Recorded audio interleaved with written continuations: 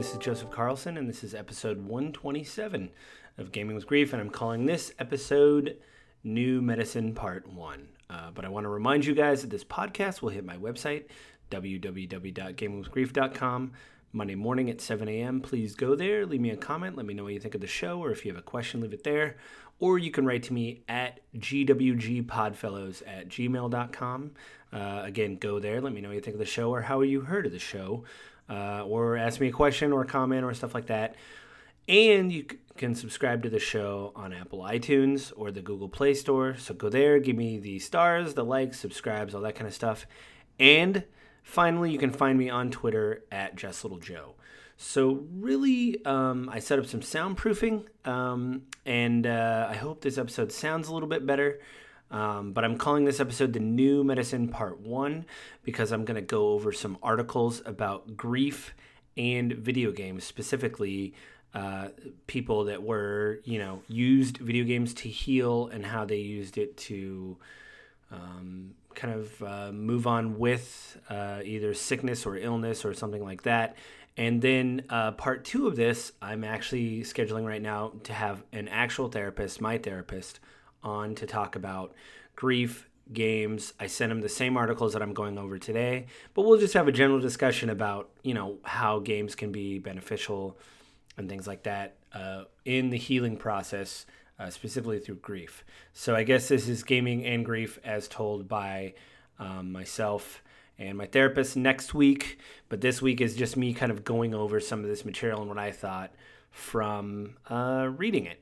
So the first article I want to go over, it's called The Healing Power of Video Games by Richard Moss.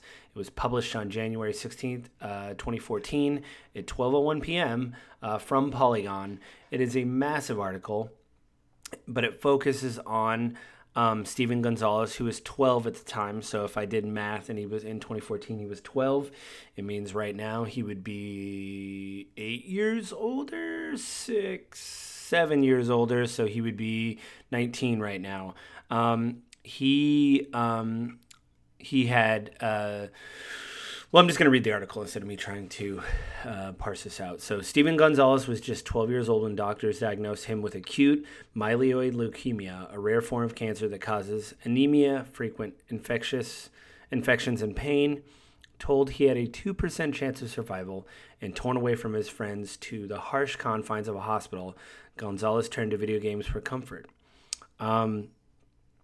He said that, I'm not going to read the whole article, but basically it goes into the fact that as he was in the hospital, he basically focused on games that he would play, and it made him move away from just sitting in the hospital focusing on the pain of treatment through chemotherapy or just generally being in pain. And then this third article, this third paragraph in the article goes on to say, 5 years later, in August of 2012, Gonzalez stood in front of an audience at TED by Sugarland and described his time as a patient at MD Anderson Cancer Center in Houston. Quote, "I met two kids who share the same love of video games," he said. "As we began talking, the world of cancer melted away." End quote. Inspired by his experience and many others, both during and following his treatment, he revealed his mission. He wants to tell the world about the healing power of video games, and he's founded a nonprofit organization called the Survivor Games to help build bridges between game developers, cancer patients, and everybody else. It goes on to talk about his life. And they said that it's very difficult. He needed blood transfusions and stem cell transplants, but his family they found it very hard to find a match, even within his family. Basically, this says sitting in a hospital bed, uncomfortable, nauseated, and contorted from all the tubes hanging out of him, he played Marvel Ultimate Alliance with his dad while the doctors set up an IV with new stem cell-rich blood entered his veins. And basically by him, focusing on Marvel Ultimate Alliance, which I played, it's a great game, he turned his attention away from the pain he was suffering while he was getting while he was getting treatment. And his uncle was there with him through a lot of it. And it says right here, it was a big moment in his uncle's eyes. Quote, I already knew how the playing of video games helped, Gonzalez Nova says.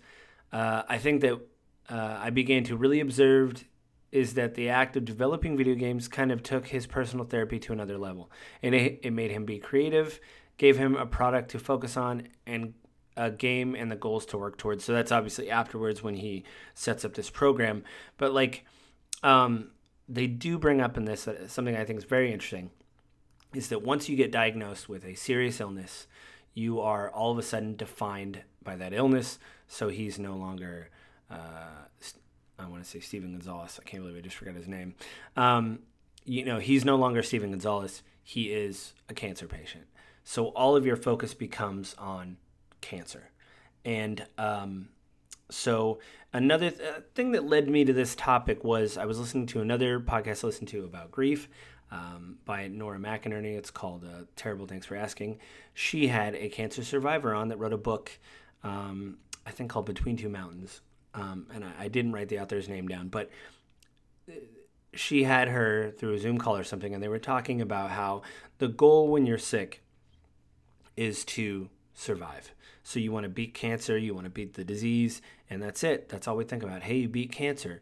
But as this woman pointed out, and Steven Gonzalez points out in this article, you were in the hospital for so long, and you were focusing so much of your attention on trying to get better that the moment you do get better, you almost don't have a goal anymore in life. It almost takes away from, what do you do to move on? This woman in the podcast also do Terrible Thanks for Asking. Again, I should have written her name down, but she basically said that,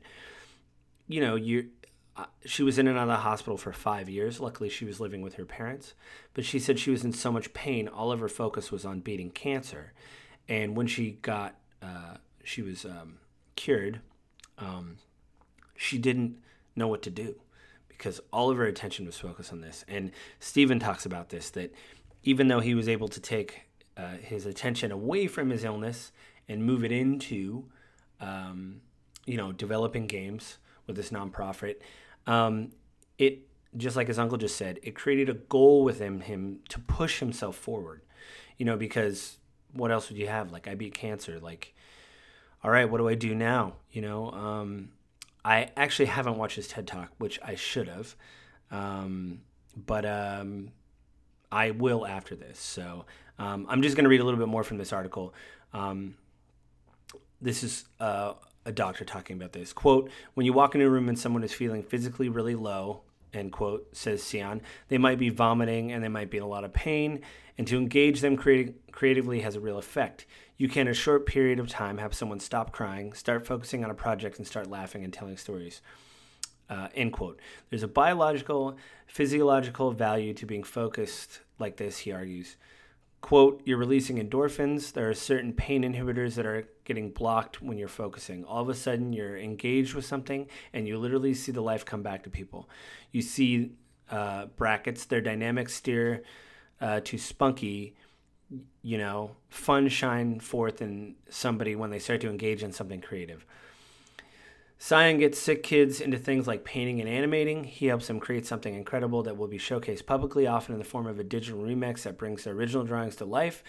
But his reach is limited. He's able to see and build meaningful relationships with barely 15 to 20% of the 2,000 or so children with cancer at the MD Anderson treats each year.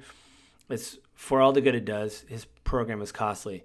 To get my position in place, we had to start a pilot program, get grant funding, work, and really document everything that we were doing, do tons of presentations in the institution and beyond, and continually raise money just to keep it going.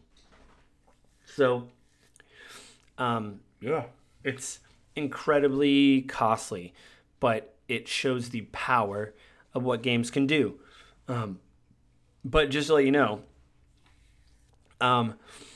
Steven Gonzalez did speak at TED Talk, and he does have this thing now called Survivor Games. I'm just going to read from this. The good news is that I've been prepping for this all my life without even realizing it.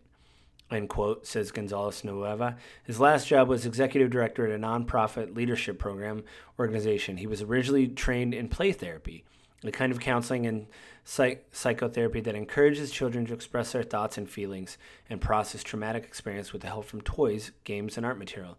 His focus was on what he describes as the healing power, as, quote, the healing power of play from preschool children, end quote.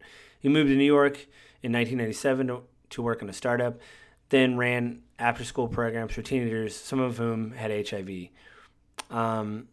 Quote, getting adolescents to get support around very sensitive health issues when they already had lots of stuff going on in their life as a teenager is really hard.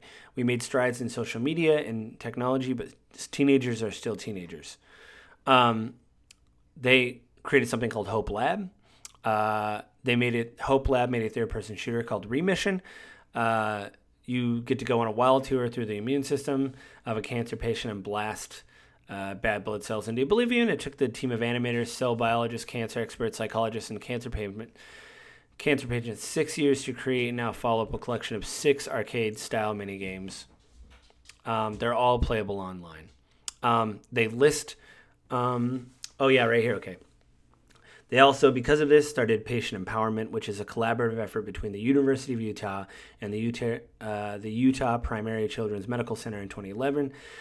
It similarly encourages healing. Its inspiration came from the observation that an incentive spirometer is a very simple game that motivates patients to do better. The idea is that the character in the game will inspire players to fight their disease and maintain their treatments, as well as carry the attitude that nothing is insurmountable in every facet of life.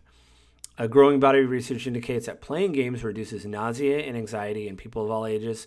Games are increasingly used to treat soldiers with post-traumatic stress disorder. Additionally, Nintendo Wii games have been shown, and they have a hyperlink there, to help senior citizens stay more active and socially connected, staving off the ravages of aging. So this is something that I've been kind of reading around the edges for a very long time, that your kind of situation and your feeling towards, focusing on what you need to focus on takes it out of, you're no longer just your disease. If you can focus on any kind of healing or turn your attention to something else, it actually helps with you, becoming better. And I'm glad that Stephen was able to, go into remission and start this company. And it sounds like everything that I read about him, he's doing okay, unless I missed an article. I mean, I wish him the best of luck, and I hope his company continues to do really well. Congratulations. And after this, again, I'll watch the TED Talk. I read the title of the article. There's a hyperlink for the TED Talk there. I recommend you go out and watch the TED Talk. And the second article I want to talk about is called, it's from IGN. It's called The Witness, Firewatch, and Coping with Depression. It was written by Mitch Dyer. It was written on May 14th. It was updated, at least. It was posted on February 16th, 10 a.m. It was updated on the 14th of May, 2018 at 4:29 p.m. I think Mitch talks about, very openly and it's very nice of him to talk about these things, about how he feels about depression and how he went through like a self-isolation because he, suffered from like seasonal depression. He basically says in the article, in one of these states is self-imposed isolation. I completed the 2 loneliest games I've ever played. I played both Firewatch and The Witness while hidden. In a strange way, I enjoyed both more than I've ever, if I had proper control of my emotions and my mind.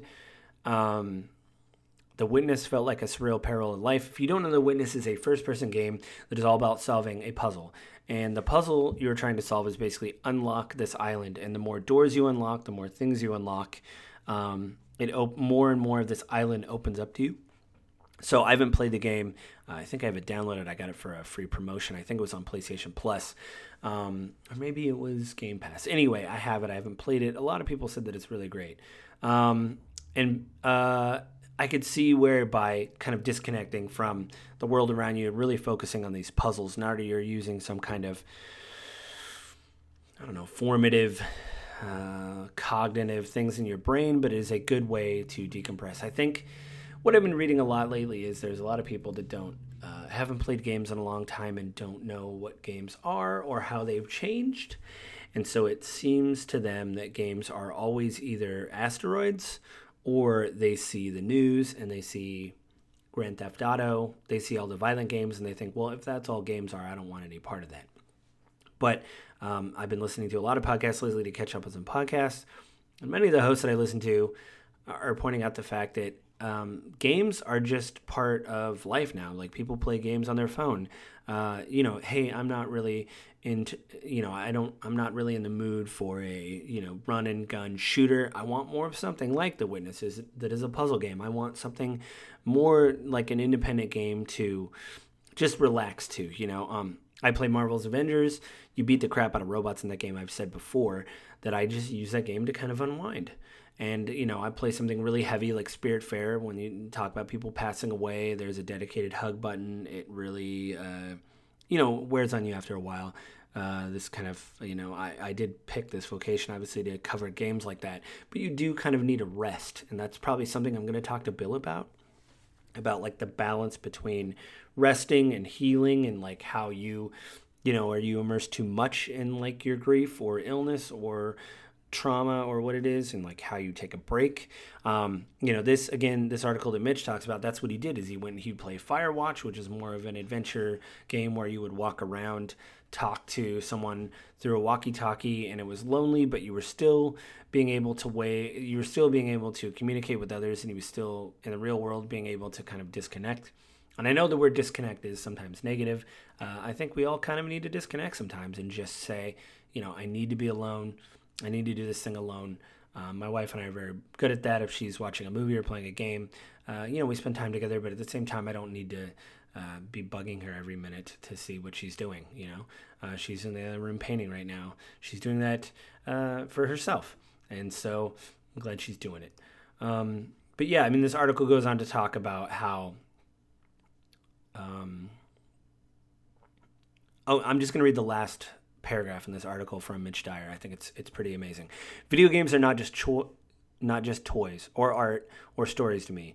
They can be a salve when I need it most. I think it's remarkable that I can comfort myself in problem solving or interactive human drama, and both have significant calming and healing effects. I hope everyone gets this when they need it, in whatever form it comes. So yeah, like I said earlier, games are, you play games on your phone. There's different slices for everyone now as far as games go. You can just play adventure games where you don't pick up a weapon and you don't hit things. Sometimes you get very excited, like I do. I'm playing New World, which is an MMO right now. I'm using it to kind of unplug while I'm playing games for the podcast. And I'm just treating it like a gathering sim. I'm chopping trees down. I'm making armor. I'm getting ore. I'm getting gems. I'm making jewelry. I'm making clothes. All that kind of stuff just is nice, and it's relaxing. It's something I do to unwind, especially on the weekends. So yeah, again, games can be different folks, or different strokes for different folks. They can be whatever you want. And I think, again, some of the reason why I want to talk about this is because I've been thinking about it a lot. Like, is it too much to ask to, I don't know, am I doing this too much? Am I not doing it enough? Am I too entrenched in this? And so that's why I do try to take breaks when I game and play things that are fun, so that way I can, again, take a step back. Even, I love games. Like, sometimes I'll read a heavy book and then I'll read something lighter, like a detective novel or something that isn't as bleak. Well, sometimes they are, but not always. So, yeah. So, again, next week I'll have my therapist on to talk more about, maybe the clinical side of this. So he might have a little bit more to say, or, he might have a little bit more perspective on it. Obviously he's been practicing for a long time. I have to email him and work out a time that we can do it because he is in Mexico right now, but we would just FaceTime each other and I would record it that way. So I'll nail that down, and that'll be next week. I hope everybody out there has a good and safe week. I think that's it for this week, everybody. But I'll remind you guys, this podcast will hit my website, www.gamingwithgrief.com, Monday morning at 7 a.m. Please go there, leave a comment, let me know what you think of the show. Or you can go to gwgpodfellows@gmail.com. Drop me a line there. Let me know how you heard of the show, what you think of the show, things like that. You can also subscribe to the show on Apple iTunes or the Google Play Store. So go there, leave me the likes, the subscribes, the questions, the comments, how I can improve, stuff like that. Or you can go to Twitter and find me at JustLittleJoe. And I've said it before, but I'll say it again. I will try to get much better about promoting the show. So yeah, everybody have a good week. Be safe out there, and I'll talk to you guys next week.